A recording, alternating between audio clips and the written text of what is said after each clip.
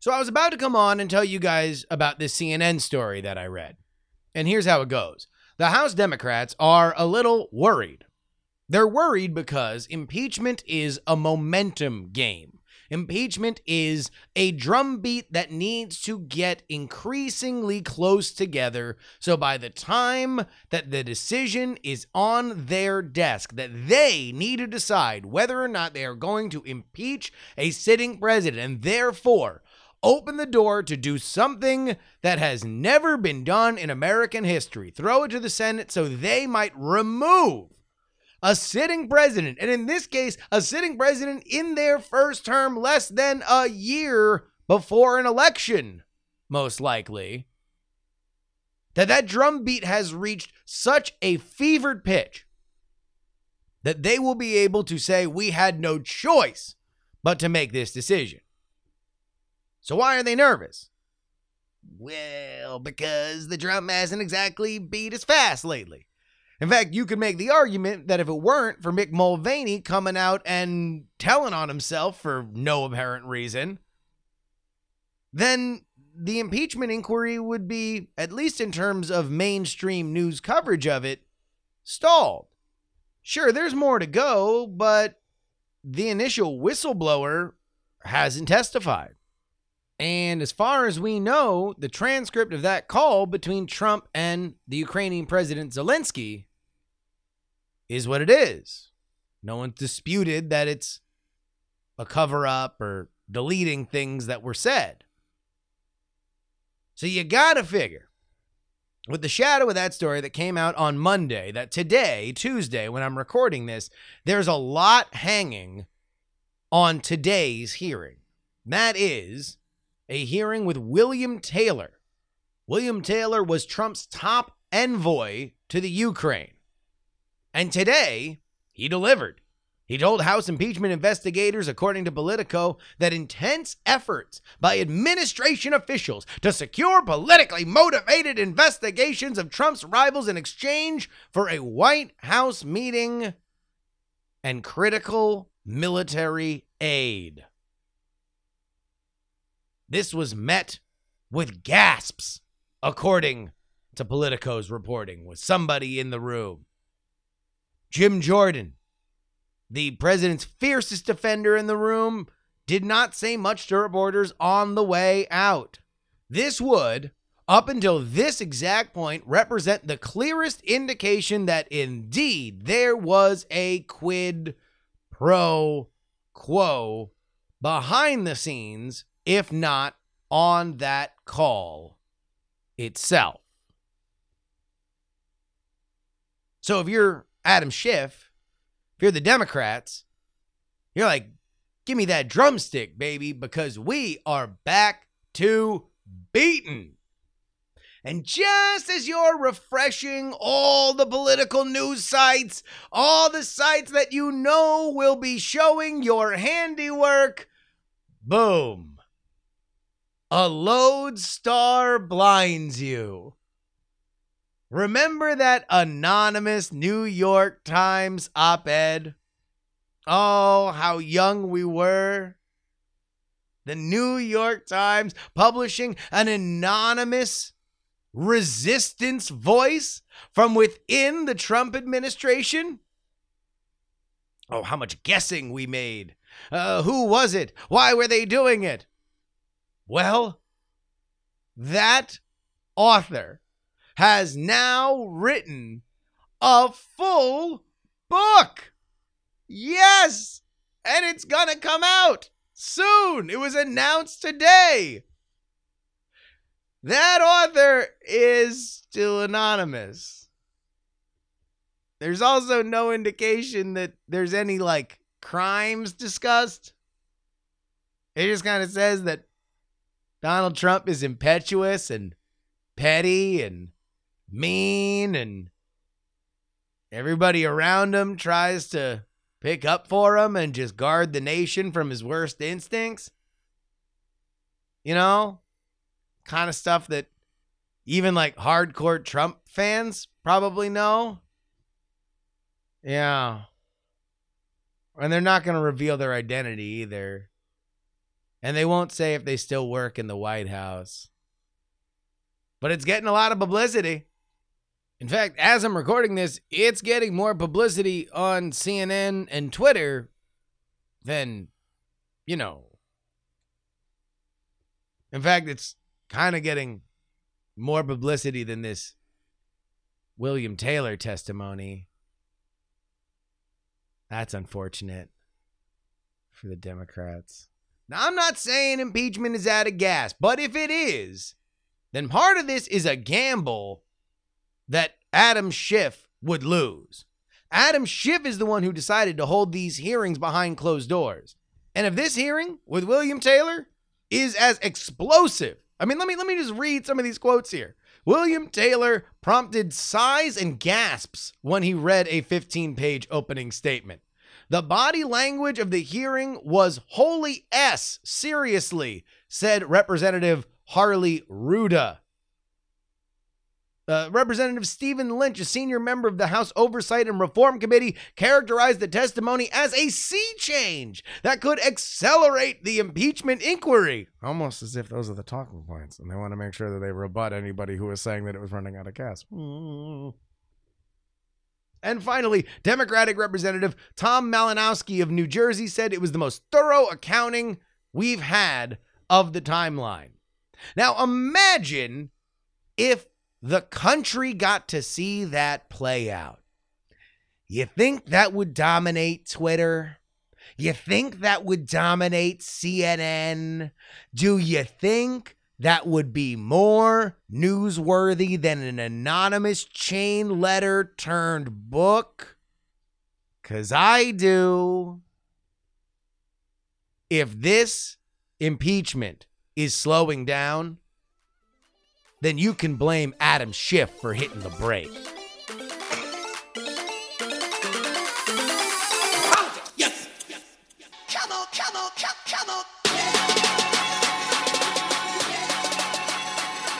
Hello, everybody, and welcome to the Politics program. My name is Justin Robert Young, joining you on October 22nd, 2019. We got a great show. We have an interview that actually legitimately blew my mind.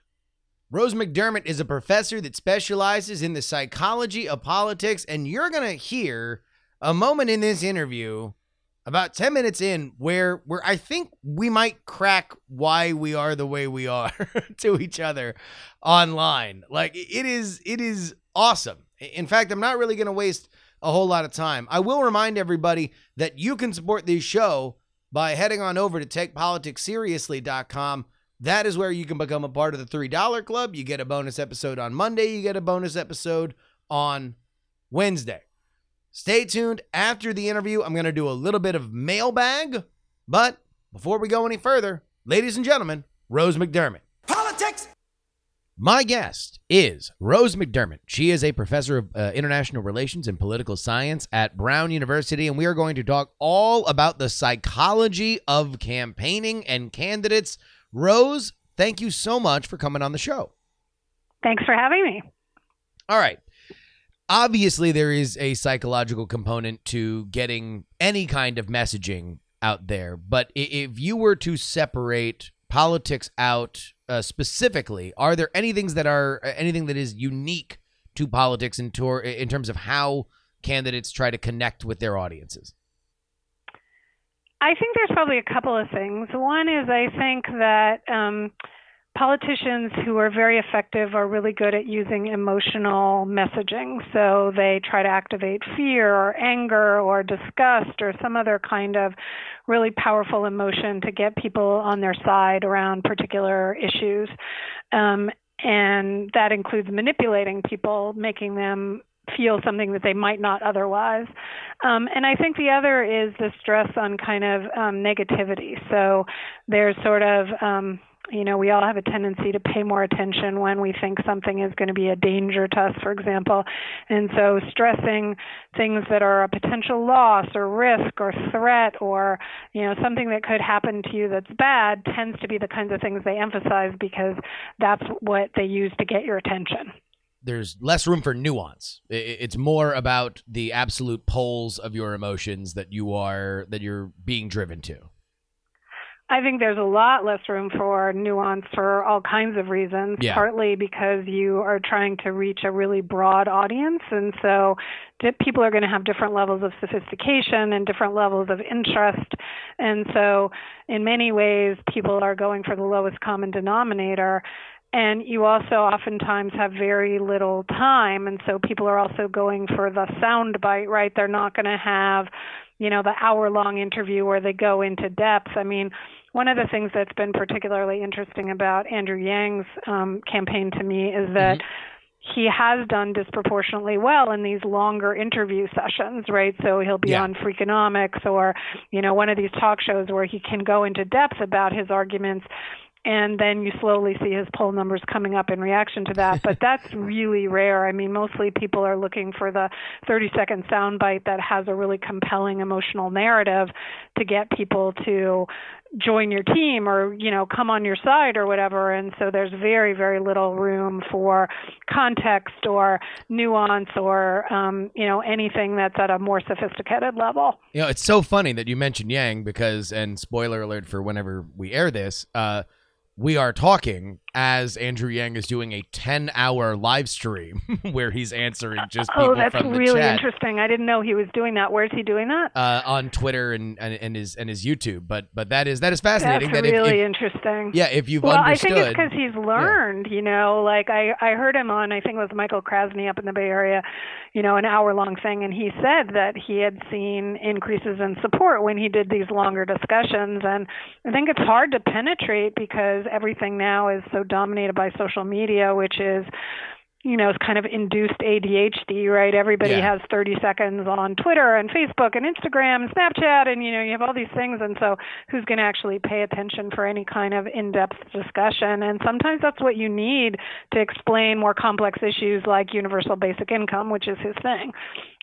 Yeah. And it kind of also, to me, seems like a reaction to what we have known as politics. Because as you very astutely pointed out, if you are always being driven to these polls, right, and you are always being fed a soundbite, then now, by definition, the long-form conversation becomes, something of value because you are going to stand out. You're going to be the black sheep in the herd. Yeah, and I think as you point out, I think it's really true that you also get this cycle that feeds on itself. So you only spend 10 seconds and then you decide that you're on the left or the right. And then you only pay attention to stuff that's on the left and the right. And so you actually don't get contrasting information that might change your mind.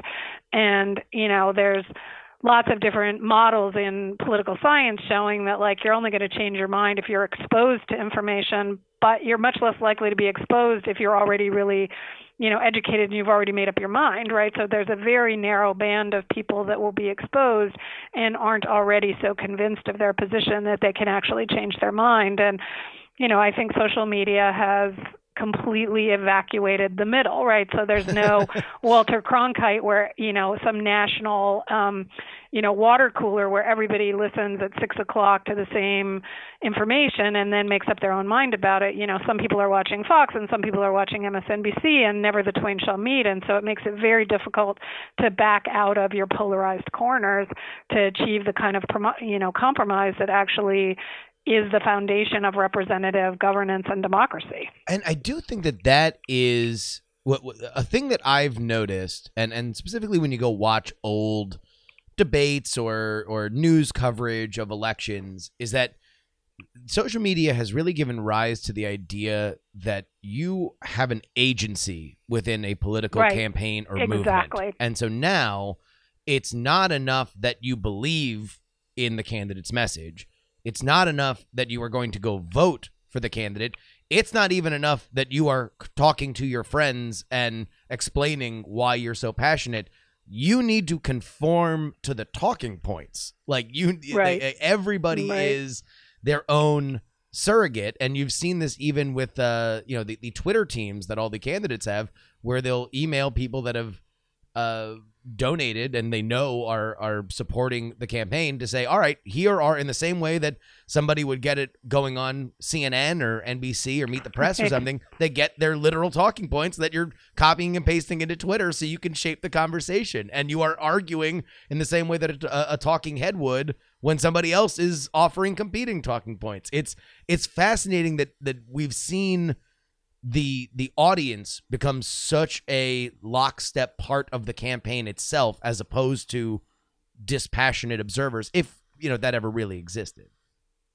Well, I mean, I think that that's super smart, because one of the things that you really see is the downside of the internet, right? So it was given to us as this promise that would increase democratization and everybody would have a voice, and isn't that great, and isn't that what you want? And it's true that many more people can express themselves and reach millions more people than they would have been able to do otherwise immediately. But the downside is oftentimes they don't know what to think or how to think. And so what ends up happening is this enormous social pressure where your friends are telling you have to be this way or you're ostracized, right? Yeah. And you have to be lockstep or you're ostracized. And that's where, you see the downside. And there's lots of work showing that the more time you spend on screens, the more depressed you are, the more anxious you are.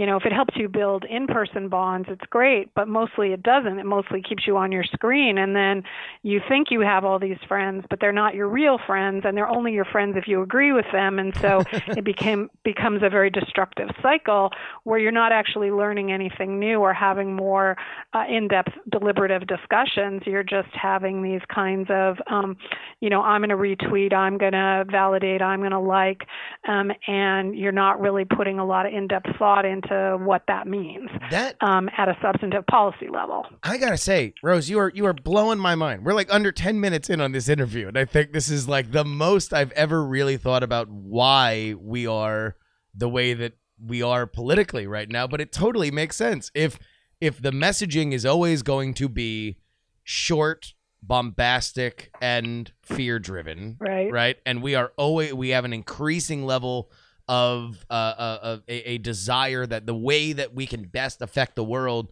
is to drive in this campaign's direction, then of course all of our rhetoric to each other is going to echo what, previously had been this kind of top level strategy to get people to the polls, right? To motivate. It's a very concentrated message because it needs to travel miles and miles and miles. And now we're just stabbing each other with it because everything is so personal and close on social media. Well, that's why, you can laugh at me, but that's why I actually hold Mark Zuckerberg responsible for the political polarization of America. I mean, I think Facebook is one of the most destructive political things that's ever come along. I mean, we can blame the Russians, but the Russians wouldn't have had a platform without Facebook, and there's all kinds of studies showing how things, get communicated politically through Facebook, not just politically, but other kinds of things. And now he comes out yesterday and he's like, oh, I'm not going to fact check things because we have to have free expression. That used to be called lying, and now it's called free expression. I mean, it's like, okay, so we are supposed to ignore the fact that you could actually eliminate all these problems if you made Facebook a paid model, but you're not going to do it because you're actually making more profit off the information that you're stealing from people than you possibly could by charging them $9 a month. I mean, how did TV become the golden age? It's because Netflix charges you, $10 a month. And so you get a lot of content that's awesome that you wouldn't have had otherwise. Why won't Facebook do it? Because they make a lot more money stealing your information. I mean, it's super destructive, but there's this, notion and image that it's allowing a particular kind of democratization and a particular kind of free flow of information. And it's hiding the fact that it's actually for the profit of, very, very small number, extremely wealthy executives. Oh, yeah. And it's super destructive. Well, I mean, look, Zuckerberg can't say anything else because there are two factors that are at play there. Number one, being the referee for the truth is a battle you are almost always going to lose on the internet if you are selling at that kind of level. And that gets to the second point. No, you're absolutely right. That gets to the second point, and this is probably the larger one. They're an ad sales company. Like everything else that they do, no matter what they do, that is all a front for the fact that they make their money, like Google, selling advertisement. And so they don't want to step on the golden goose, right? Like that's why they make their money. I don't think they make their money advertising. I think they make their money by selling information. Well, I guess others. well, that's how they have become the advertising. So I don't think that we're that we're far away. They sell targeted ads because they have the information, and because unlike display advertising, you can show metrics. Although considering how shifty they've been on metrics on stuff like video views and impressions, I think that there's probably yet another shoe to drop on exactly how much you are watching the success or failure of an ad on there, if they're already so fast and loose with something that doesn't really make them all that much money in video distribution. Yeah, that's a really, really good point. And I think you're right. There's a lot more information to come out on that, but there's also the piece that's a public health challenge, right? Which is, again, the more time people spend with their virtual friends and the less time they have available for their real friends, they think that they're happy. But in fact, there's now really good evidence that the more quote unquote friends you have on Facebook, the fewer real life confidants you have. And that's actually what matters for your, personal and mental and social well-being and health. So, there's the public health element to it as well as the political element, which is super destructive. And obviously, Facebook isn't the only thing. I'm just saying that Facebook facilitates this kind of, everybody returning to their corners and socially sanctioning each other if they're not lockstep with the talking points that you so rightly raised, become these kind of lowest common denominator agreements, so that you can't say, oh, I object to welfare, Medicare for all, without being accused of being a fascist or a Nazi or a, whatever it is, whatever term of derogation somebody chooses. I kind of just have this large question in my head, from everything that we've talked about. Is all political messaging, although maybe necessary, harmful if we are taking and abstracting very complicated and serious issues into larger, maybe cartoonish, but easy to understand narratives, and we're trying to do it in the most inflammatory, emotionally provoking language possible? So I would say strongly no to that. And the reason I say no is that humans' advantage over other animals in the animal kingdom is that we're great cooperators, and we're able to cooperate with people who aren't our biological kin. Mm-hmm. And great things get accomplished through collective action, meaning we cooperate for a shared mission. And when we cooperate for a shared mission, we can accomplish amazing things, right? We can go to the moon. We can win a world war. We can eradicate polio. I mean, I could go on and on and on. We can talk about succession. Yes, all the great achievements that we've made. Yes, and we can do that, but we have to be able to have collective action. We have to join together and all agree that we're going to pull on the same oar to accomplish a shared goal together. And an effective political leader can sell that. They can actually get people to believe that the things we want to accomplish together are greater than the identity issues that divide us. And the problem is that when everybody decides that they don't want to engage in a shared mission, I want to do my thing and you should do your thing and we shouldn't do it together, then nothing big can be accomplished because there's only so much an individual can do. But what a group of individuals cooperating can do is almost unlimited, right? But you have to be able to overcome your differences to get together for a shared activity and all decide that the mission is more important than individual identity. And that's what I think we're not so good at anymore. And that's partly a function of leadership, and it's partly a function of the individuation that's precipitated by things like social media. Yeah, I do. I can't help but think that one of the biggest things that we missed, and I did a live show after the midterms, and the point I made was like, hey, normally in an election, everybody gets really dialed in for about a year, and it's very passionate, and there's fights at the dinner table, and then there's this kind of cool down period where people just stop paying attention, right? It's like maybe just like if you didn't like the guy who got voted in, there's like a bah humbug hand wave toward the television during inauguration. but you kind of unplug, right? And we got precious none of that.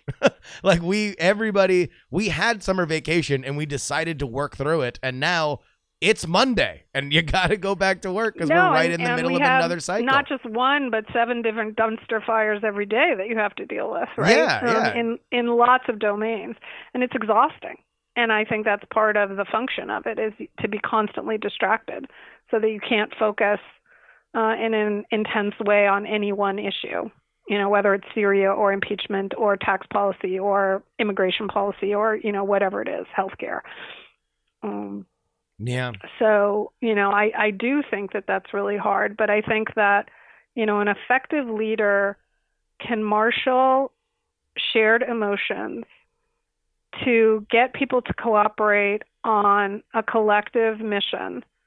Bad leaders can manipulate people to do that for a collective mission for their own personal political ambition. I mean, think about somebody like Hitler or Stalin, right? Super effective. It doesn't necessarily have to be for a positive goal, but they're able to marshal an enormous number of people behind them to accomplish, horrific things. But you can also accomplish great things, Think about somebody like Franklin Roosevelt or Winston Churchill, who's able to marshal under the worst of times a collective group of people to survive and eventually emerge victorious under horrible conditions because they were able to get everybody to cooperate together for the collective good. And effective leaders can do that. And the challenge becomes when people decide that my personal identity is more important than the shared mission. And then it becomes very challenging to accomplish large public projects for social good or social ill. I'll tell you what, I loved this chat. Rose McDermott, professor of international relations and political science at Brown University. Rose, thank you so much for joining us. Thank you very much. I really enjoyed talking to you. Politics. All right, another thanks to Rose. I don't know. Even just listening back to that interview, I loved it. Loved it. Thank you so much to her for coming on. Let's go ahead and get into something we haven't done in a bit, but your emails. You can always email this show, theyoungamerican@gmail.com. Again, theyoungamerican@gmail.com. Michael wrote in about one of the episodes last week. I have to say, I was a little disappointed in the show because I feel like you guys missed out on no-brainers for candidate fan nicknames. Specifically Harris fans, few though they may be. They've got to be the Kamala Chameleons. Come on, do it for Boy George. It's even almost her generation's music. No, come on. She was listening to Tupac back in 1986. Though I was amused at you living up to your email handle by not knowing about Harris Tweed. I did not. That is something that, and I don't think I'm even all that, I think I'm around the same age as Heaton. And Heaton knew what Harris Tweed was. If you didn't listen to our candidate fan base nickname segment, go listen to Wednesday's show. I agree it's hard to come up with one for Mayor Pete. Maybe the Pete and Greeters. Oh, he could always stop in for some Pete and Greets. I love it. Sam writes in about my conversation with Scott Johnson and Brian Ibbett on the morning stream that I ran on the show a few weeks ago. One thing I was taught in history class in high school was that global trade and increasing Western influence in the Chinese market was ultimately going to erode communism, and it would be the gateway to bring China into the democratic fold. I know, funny. In retrospect, but it's worked fairly well in other parts of the world, including Japan after World War II, South Korea as recently as the early 90s. What I guess we missed the boat on was the fact that 1 billion person potential market tips the balance on that supply and demand education. Not sure if that's what China foresaw when they opened up the markets in the late 80s, early 90s, but it worked out pretty well for them. Anyway, that's my 2 cents. I've got a lot of family living in Hong Kong still, and the struggle there is pretty real. Sam, I agree, but it really depends on how you consider, what is a win for capitalism, quote unquote. I'm using gigantic air quotes. And is the natural friend of capitalism democracy. Because certainly we have succeeded in China becoming more of a capitalist nation because we are allowed to sell things there. But that has also opened up for them more lanes where they need to use authoritarian action to knock down any kind of element that might stir up trouble, right? This is ultimately the problem with authoritarianism, is that it's hard to maintain, right? Like, you are running the world's most stressful game of SimCity, as opposed to just kind of letting the computer take over a lot of the elements of it. And you have to make sure that you stay in a certain esteem of either respect or fear to enforce those laws. And then you factor in elements that China has dealt with forever, including, I mean, hell, working on this 1960 election podcast, Kimoy and Matsu are part of the 1960 debates, the famous Nixon versus Kennedy debates. This is the shorthand of the time for the United States protection of Taiwan. This is because China has long had this issue of not wanting to officially say that any part of China is not China, while being forced to allow them to effectively live like independent states. This is something that they are desperate to avoid with Hong Kong, and they press their luck too hard. Again, authoritarianism becoming a perpetual problem machine. They had too big of a push with the extradition thing, and now Hong Kong is still on fire because they want to be separate. So the question then becomes, if you're in an authoritarian regime, does democracy come slowly? I tend to not believe so. I tend to believe that in a regime like China, democracy comes ugly. I don't even know what it's going to look like. God knows if it ever happens. But that will be, that one's going to be rough. That one's going to be ugly. All right, if you want to email the show, go ahead and do it. theyoungamerican@gmail.com. Again, theyoungamerican@gmail.com. Put mailbag in the subject line, because I got a lot of mail from the Free Political Newsletter, which, of course, you can sign up for at freepoliticalnewsletter.com. But now I know that you want to be discussed in the mailbag. We'll be bringing this back periodically, so go ahead and do that. Another reminder also that if you are in Tennessee, Nashville, Music City, baby, Saturday night, I'm doing a meetup with Andrew Heaton. Location still TBD, but follow me on Twitter at Justin R. Young. Definitely a meetup, possibly a live show. We're trying to play it by ear, but I'll be in Nashville for Politicon. Just go ahead and follow me, and I'll make sure we'll all hang out. It'll be a great time. I want to thank our $10 tier, D-Laser, Andy, Paul, Mike, and Brad. If you want to join their ranks, head on over to TakePoliticsSeriously.com. All right, big show tomorrow. Here's what we're doing. We are going to talk about the Yang playbook. I got a big thing on the Yang playbook. We have a Brexit update with Tom. And man, the most Brexity thing happened today. We're going to break it all down with him tomorrow and much more. So head on back over here to the Politics show for our regular Wednesday program. And a little heads up for you guys. I think this is going to be the last week where we do a Tuesday, Wednesday format. Because the shows are getting a little bit bigger. They're getting a little bit more muscular.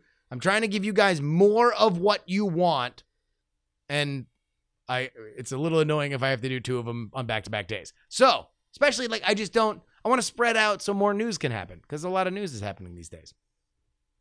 So, I'll announce that officially tomorrow as well. That is it for today. Until tomorrow, politics has three names. Some shows talk about politics, others talk about politics, and still more they talk about politics, but this is the only show that talks about all three.